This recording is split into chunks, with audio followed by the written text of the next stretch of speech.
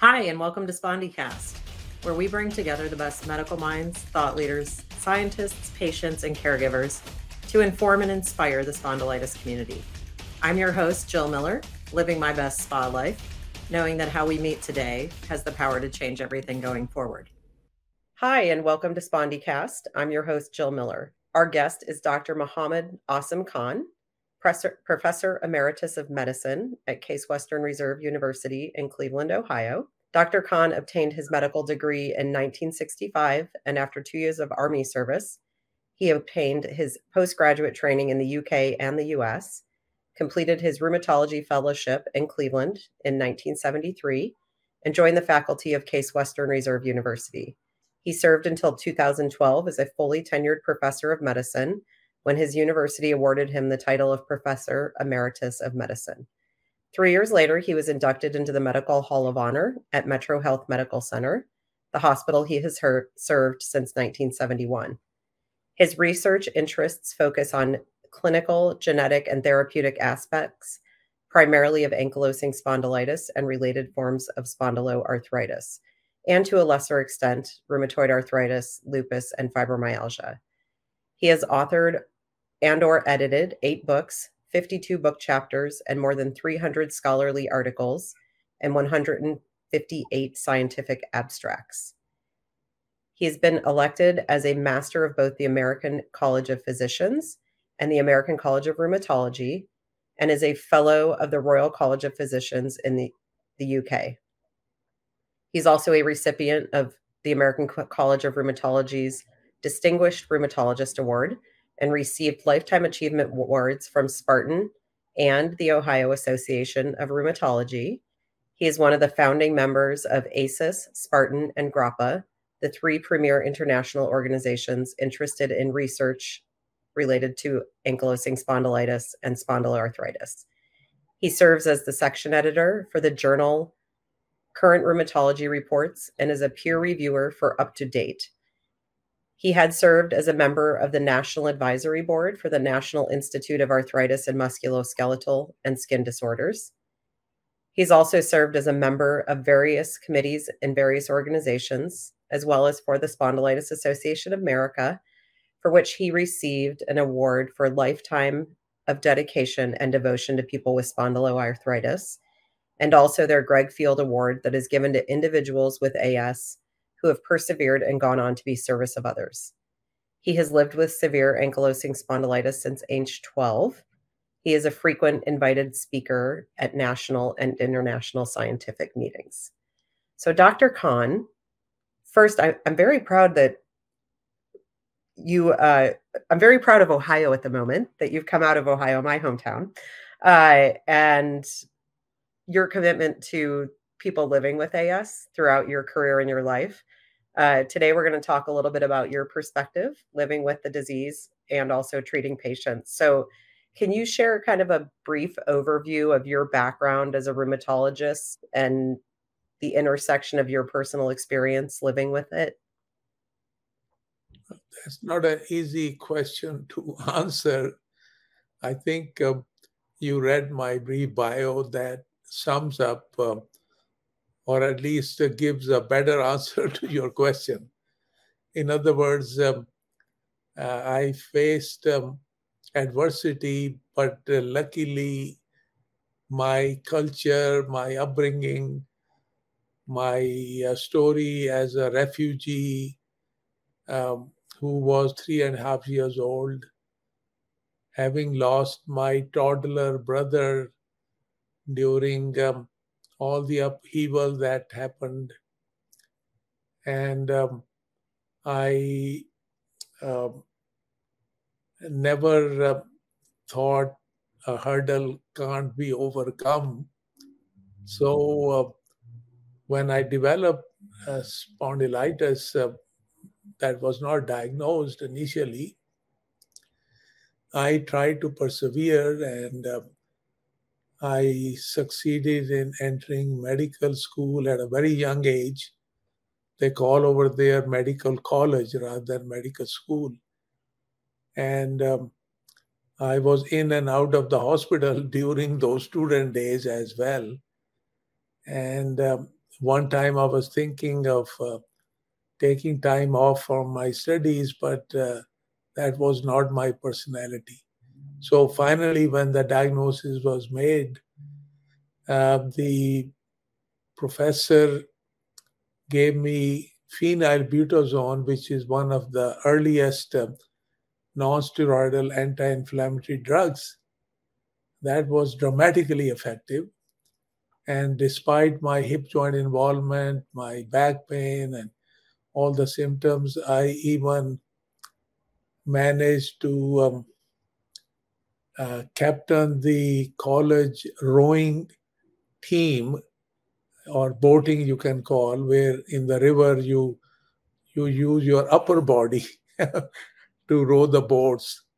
And I even played a game of cricket where I couldn't run. So the game allows a substitute runner. Wow. So after graduation, I was thinking of going overseas, but then a neighboring country attacked the country where I was growing up. So I volunteered to serve in the army, never told them that I had any illness because of my zeal to serve the nation that had given me almost free education, almost free medical education with scholarship. So they normally examine every recruit. So here I was a volunteer, but they examined me, and I tried to do my best so that I wouldn't reveal my lack of mobility of my spine. And the to make the long story short, I was the only person, only male graduate of my class who volunteered to serve in the army. We were all doctors, just new doctors whose help was needed for a nation that had been attacked. So I was the only person who volunteered, even though I had spondylitis. So you can see my personality very different from the nation where I grew up. And it's sad to say that very nation is having very bad times because those moral fabric has disappeared. And that nation, I will mention, I don't need to mention the name, but this is what happens when ethics and responsibility and um, what else can I say? I'm just saddened that I have that kind of history, but I am still ticking and I'm doing my best. And the reason I stayed in Cleveland because I wanted to take care of people who have no insurance. And Metro Health Medical Center, which is a Cleveland County hospital, was such a hospital, and I wouldn't bill anybody. And later on, I was forced, as the uh, healthcare evolved in USA, to start billing patients. So I stayed there all that time, and I had a very nice time over there, although I could have gone other places. That's amazing. I had You can edit my answer because no. it was I was moving from one element to another to sum up my background and why I feel that there is hurdles are always there in one's life to be encountered and overcome. So that's what I've tried to do. I'm in awe, to be honest. Uh, I think this is, though it's a theme I've seen from people with spondylitis. I think they try really hard to find a way, or I like to call it the third door, right? If the world isn't The world's putting hurdles. There's another door you can get through, but like this is amazing. I'm not usually speechless, and I am speechless today. uh, so, in your approach, uh, as you went through, I can I make the assumption that you chose rheumatology because of the condition? Yes, Okay. I initially wanted to be a cardiologist, and but it so happened that when I left the army, um, I was going to go to UK, and my professor, who had recognized my illness, um, said that his very close friend had just had a heart attack, and I don't want him to be taking care of a cardiology unit of his own hospital because he felt that the care may not be good. Oh, This is 1966, 67. There were not many coronary care units. So he asked me to take care of him at his home. He was a big businessman. So I spent a few days at his home. And the very first day, while the professor was sitting on the patient's bed on one side, I noticed that the patient had cardiac arrest. So I resuscitated him. And luckily, the oxygen cylinder had arrived, and I didn't have to do mouth to mouth breathing. But I realized that since other since the oxygen arrived, we put a mask on, and I did the cardiac massage. So the heartbeat started. But I was wondering if I was another situation like that. I had no chest expansion by that time, so I oh, couldn't have a deep breath to blow the air forcibly into the patient's lung. At the same time, I'm massaging and then blowing. And also, luckily, his bed was pretty good and high. It was low. I could not bend myself to really be at the patient's chest level.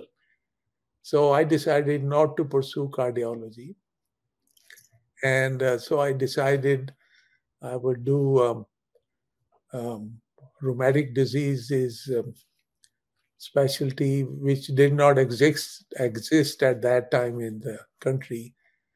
And in UK, I decided to first do 6 months of orthopedic surgery so that I could see that perspective. So I used to assist the surgeons do joint replacement, knowing one day that the table will be turned and I will be on the receiving end, yeah. which which did happen. And then I did medicine. And one day I enjoyed Kentucky Fried Chicken. They had just opened their first store in London, England, and the chicken was pretty good. So I decided to go to the place where Colonel uh, Sanders. Colonel Sanders lives. So that's how I picked up British Medical Journal and applied. And the very first application I sent, they accepted me. I landed in Cleveland. The hospital was a small hospital which doesn't exist anymore, Lakewood Hospital. Okay. And I could have applied to any place. I had pretty good credentials, but I didn't want to call my classmates. Some of them are already in USA because I thought they will think I'm needing their help. So I wish I had landed in San Diego subsequently or in California. But those were the circumstances. I just happened to land here, and and I stayed once I joined Metro Health because it was the perfect place for my type of perspective. Also, I can mention that within a few months of my arrival in 1969, I was asked to go to a federal building in Cleveland, where I was going to be sent to Vietnam. And so I said, that's fine. I went there. I was 25 years old at that time, unmarried. So I went to the federal building in Cleveland downtown, and they asked me to fill up the form. I filled up the form. They said a colonel will interview you. So I waited my turn. The colonel looked at my form, and then he said, young man, I have a good news for you. So I said, what's the good news? He said, you don't have to go to Vietnam. And I was surprised. And in my typical character, I actually stood up, raised my hands, and I said, why is it? Do you doubt my loyalty or anything? I mean, it was, so he says, well, don't you know you have done your duty? I said, what duty? He said, you served in the army. You have already served in the army for 2 years, and the pact required that citizens of those nations, they, even if they have served 1 year, they are exempted for further recruitment. So that is how I was exempted. So I said, but sir, that service I did to the nation, that was very kind to me. I related the story, and I said I was hoping to get the reward in the next word. And the colonel said, I give you the reward in this word. So I, I did have to go to Vietnam. Subsequently, I found out that that there was no reason for me to be recruited because I had just come. I wasn't a citizen. I wasn't even a green card holder. I was just a student or a postgraduate uh, training person. Uh, but those days, those things did happen. They needed a lot of physicians for Vietnam, and they were doing all this kind of recruitment. But so I didn't have to go to Vietnam.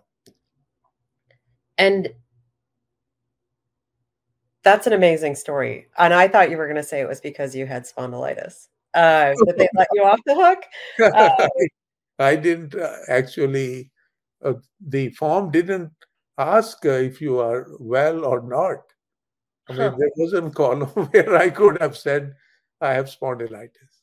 Yeah, that's interesting. So, as you've gone through your career, obviously you have lived experience and I'm sure a ton of empathy for patients you're working with on the treatment plans and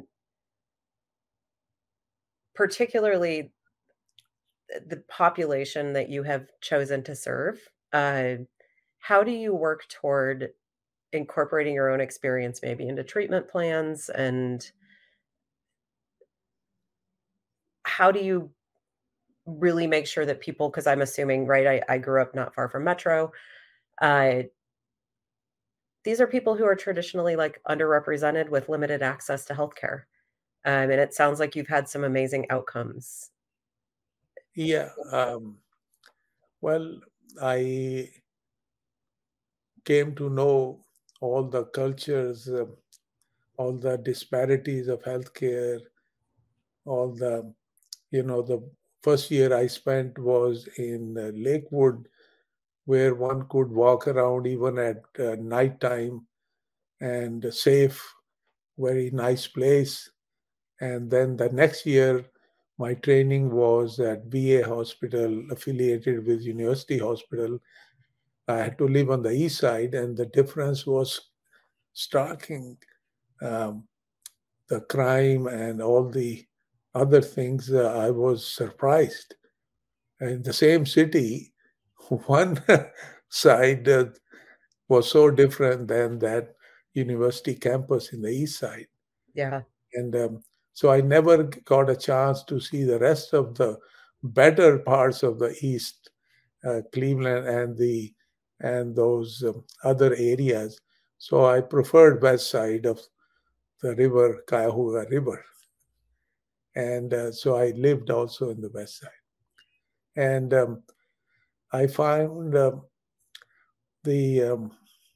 there are a lot of stories to tell, but all the patients um, had always an impact on me, and I'd seen very many interesting patients. One of them was a deaf, a mute, and a blind individual. Deaf, mute, and blind. Oh, The Almighty made her suffer a little bit more, or tried to make her suffer a little bit more by inflicting rheumatoid arthritis. So here is a woman who would write her history, type herself using a typewriter, deaf, mute, and blind. Okay.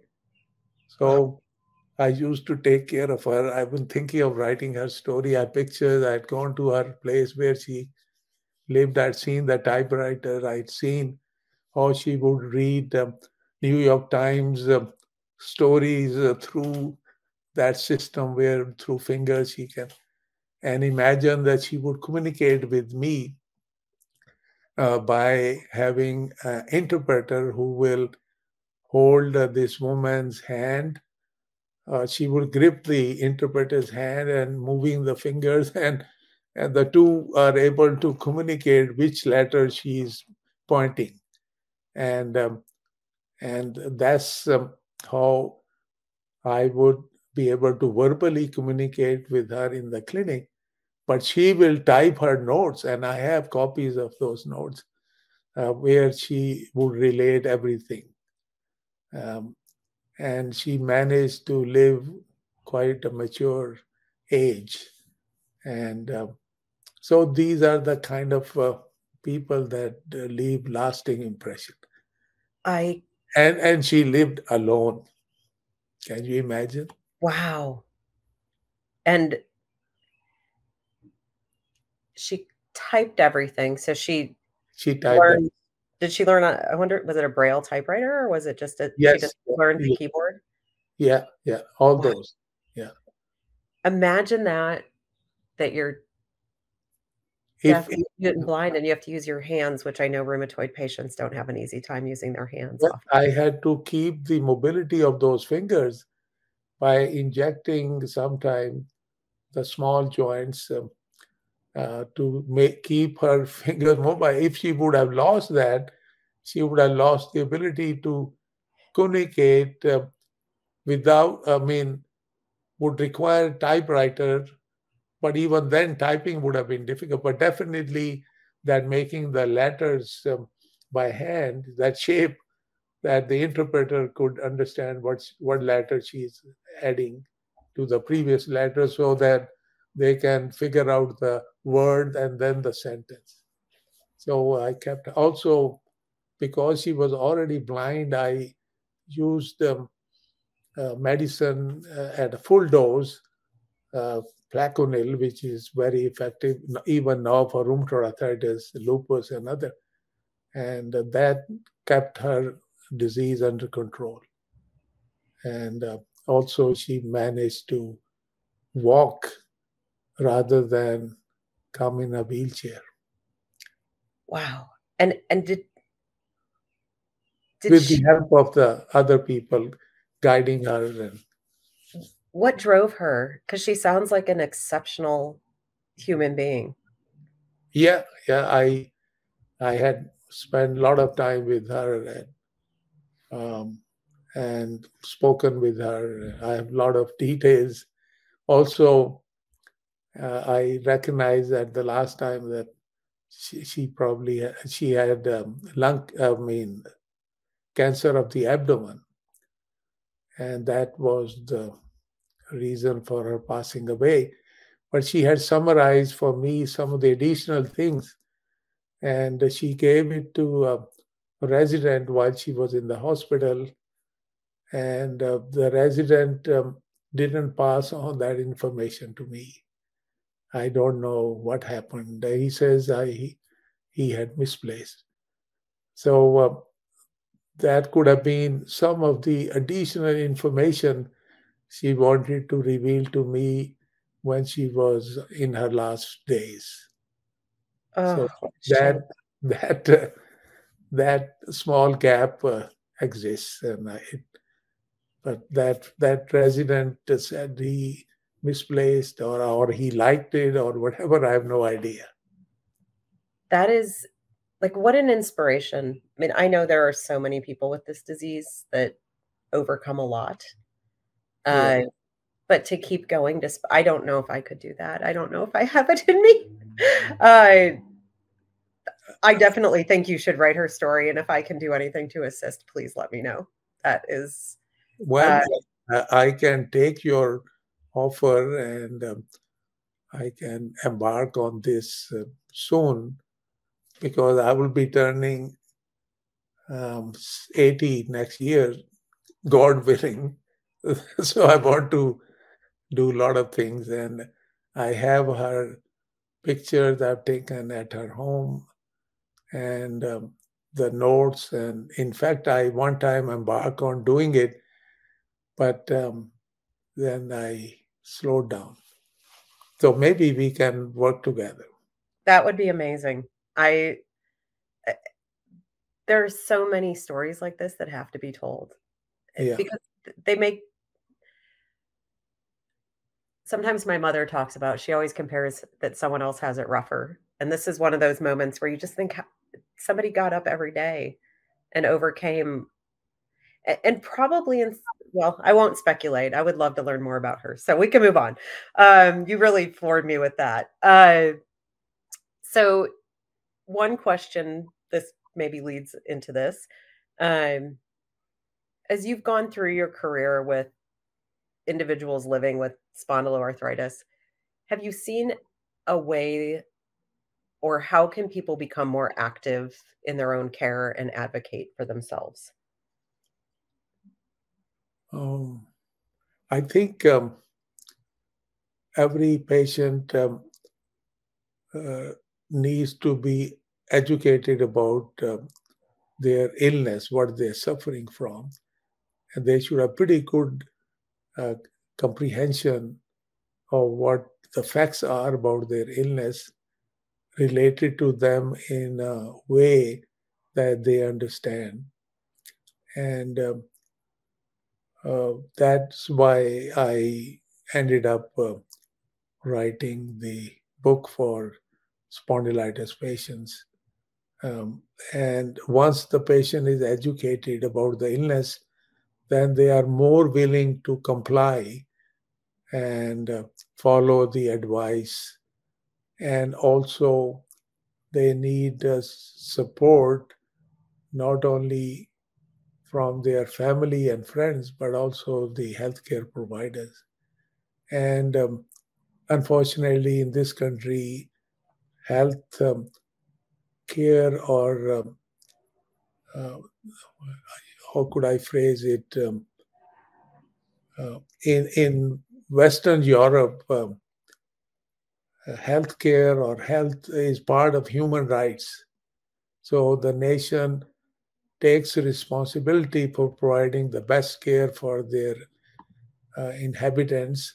In USA, I think we are still behind, and healthcare is not like human rights, and No. we have to rely on insurance and all these tiers, and the cost is much more than in Western Europe, but the quality of care is doesn't match what uh, inhabitants of Western Europe are able to achieve. So I hope that we have a better healthcare system and everybody is insured, and healthcare should be equal to all. And that aspect we hope we would achieve. Otherwise, this health disparity um, is so rampant, so unfortunate. Oh, it is. This could be a whole nother conversation, but it's just, it's, I think people don't even realize how disparate it is among different socioeconomic groups. Yeah. And when you talk about explaining the disease in a way that it resonates with people, or it's broken down so that it's that they can understand it. This But is what I can mention that the Spondylitis Association of America have done a wonderful job. And also, what is now evolving, the newer information that is coming out, I am very hopeful that spondylitis can be much better treated. Already, the treatment has markedly improved, but I think the better understanding of this disease now will lead to even more effective treatment. And also, hopefully, in the near future, there may be mechanisms to identify people at risk so the disease could even be prevented, because the evidence is now so overwhelming that ankylosing spondylitis is also an autoimmune disease, just like rheumatoid arthritis is, just like lupus is. yeah, And it has a much more hereditability than even rheumatoid arthritis or even lupus. yeah, 90% of the risk of the role for genetics in this disease. So, but also the disease is pretty common, up to 1% of the population, just like rheumatoid arthritis. And even it may be a little more common than rheumatoid arthritis if you look at the wider spectrum of the related diseases put together. And so much more effective treatments are available. The outcome looks rosy. And I think things will uh, get much better. But those who are affected already with fused spine, that can be reversed. But the fusion hopefully could be prevented, and it requires early diagnosis. Patients who are knowledgeable, they comply with the advice, and the drugs that are available are affordable to all. yeah. That is required. So Spondylitis Association, to its credit, has done a great job. And Jane Rukel, I think she's still well. I haven't, and it is to her credit that things are looking so much better now for patients. And also, Jane was the recipient of treatment before of the TNF inhibitor treatment before it was even approved by the FDA, Huh. because her healthcare provider, the rheumatologist, was bold enough to start the treatment early because it had been approved for rheumatoid arthritis, and he felt that it will be effective for spondylitis. And Jane told me that she was able to play basketball uh, once she was started on that treatment. That's incredible. Well, and for the people listening who don't know, Jane Burkell is the founder of the Spondylitis Association. Uh, and yeah, she's created some incredible advancements. There are a few people like yourself who've also had a little bit of influence on how the disease has changed over the last several decades. Uh, what uh, what do you And think is I happen to uh, I'd come to know Jane around the time she was starting, or she had started this group, and I knew her healthcare provider. He's still alive, and so the credit goes to that healthcare provider also, in the sense that he was one of the co-authors of a study that showed the genetics of this disease. So I'm not naming that physician, but you will probably know who he is. yes? Uh, okay, so let me ask you, in your experience, uh, as you went through your career, I'm sure that having spondylitis has impacted in many, many different ways. Uh, and I don't think you're someone who likes to, as I like to say, trip over what is behind you. And I think you move forward. So I'm going to phrase the question as, in your career, what are the most amazing things you've seen happen in the advancement of this disease? I think the most important thing is the introduction of non-steroidal anti-inflammatory drugs.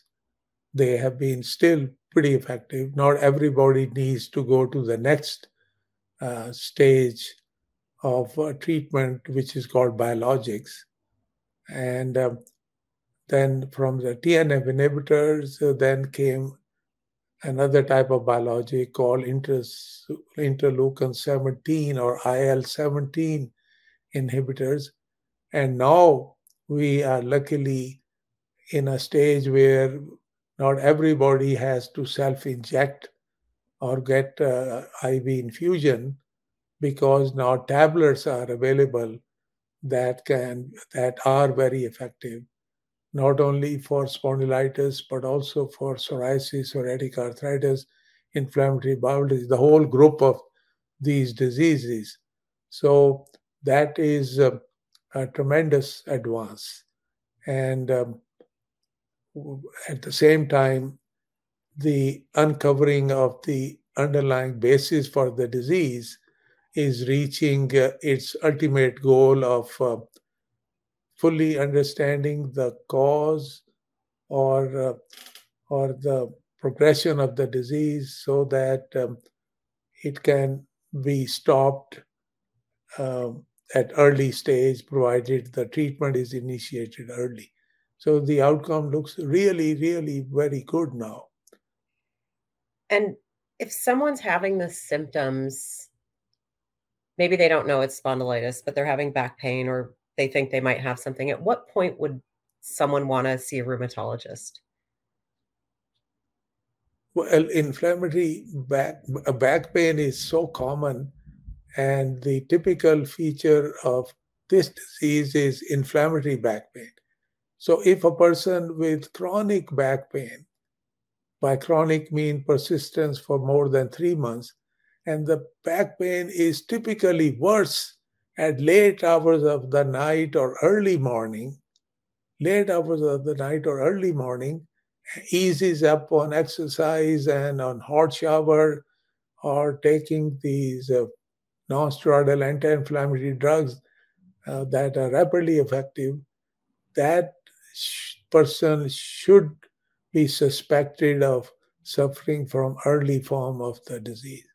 So the worsening back pain and stiffness, uh, late hours of the night, early hours of the morning, easing up on getting up and walking around or exercising or taking non-steroidal anti-inflammatory drugs. So those features should make one suspect that this is initial.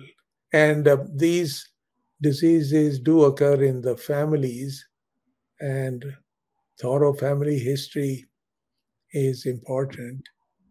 I can tell you that I've studied my own family over many generations, starting with my grandfather. And 10 members of my family have suffered from this disease in its wider spectrum. 10. Wow. That's, you're And making, I haven't published it yet, because I'm still dependent on the blood samples I have given to my friends, and they haven't been, they promise they will, or one friend that promises he will send me the results of my family members. Some of them have passed away, but I haven't yet. He promises but doesn't deliver. But what can I say? So I've not published my own extended pedigree, but 10 members have been affected. Wow. You can share this with him and maybe it will convince him he needs to get you the information. I think Uh, somebody could let this segment be sent to him. yes, maybe we'll get it done. Uh, so as our time wraps up here, this has been amazing. I wish we had 4 or 5 or 8 hours to talk. So we'll have to catch up again. But one of the questions I think in particular that listeners would be interested in coming from not only a rheumatologist, but someone who has lived with this for so many years. Uh, what advice would you give or share with people who live with a chronic disease or spondylitis as they move through life? Uh, Doesn't have to be medical advice. yeah, yeah. Well, uh, well, all of us are born with uh, personalities that can be, uh, on the one hand, some people think that the hurdles are too difficult to surmount, so they give in. Then there are others who think always they are always optimistic or reasonably optimistic and hope for the best and try not to give up and do the best they can do in the life given all the hurdles the life provides. So that kind of a person with type A personality, they tend to do better than those who have a different opposing personality where they tend to give up. And so the success requires also a kind of family members who are always there to support, a strong family ties, that is very important, and then community help. All these are important factors, and one has to be lucky enough to get the right healthcare providers. And if the patient gets right advice and the patient is compliant and they can afford treatment and they have loving family or friends, get moral support, the allied health professionals are always there to help, and the outcome is pretty good for every such patient, given the fact that we still can't cure this disease, but we can manage it pretty well, much better than before. I think even in the last 10 years, it's gotten exceptionally better, it seems. Yes, yeah. Yeah. And I'm especially happy about this tablet form of treatment, oral treatment. And also, it's amazing that so many diseases now we find its link with the gut. The bacteria that we live with, we provide them place to live, and they in return help us live and let us develop our immune system. And many diseases now turns out to have this aberration or interruption of the symbiosis, which is a medical term that live and let live kind of situation in the gut. And if that friendship falls apart, it can trigger a lot of diseases. And that includes spondylitis and related forms of the diseases that we deal with, and many other diseases. Yeah, we've done a couple interviews with, Dr. Rosenbaum and, a couple others on microbiome, and it's just fascinating to me. So, I think that's the next big frontier, right? As it gets Yeah. down uh, into the mainstream. So, I wanna thank you so much for coming and talking to us today. I would love at some point to continue this conversation. SpondyCast was made possible by donations from the Spondylitis Association of America's individual members and our show's corporate sponsor, AbbVie. Since our founding in 1983, the Spondylitis Association of America has been the face, voice, and leading nationwide nonprofit educating, empowering, and advocating for people living with spondyloarthritis.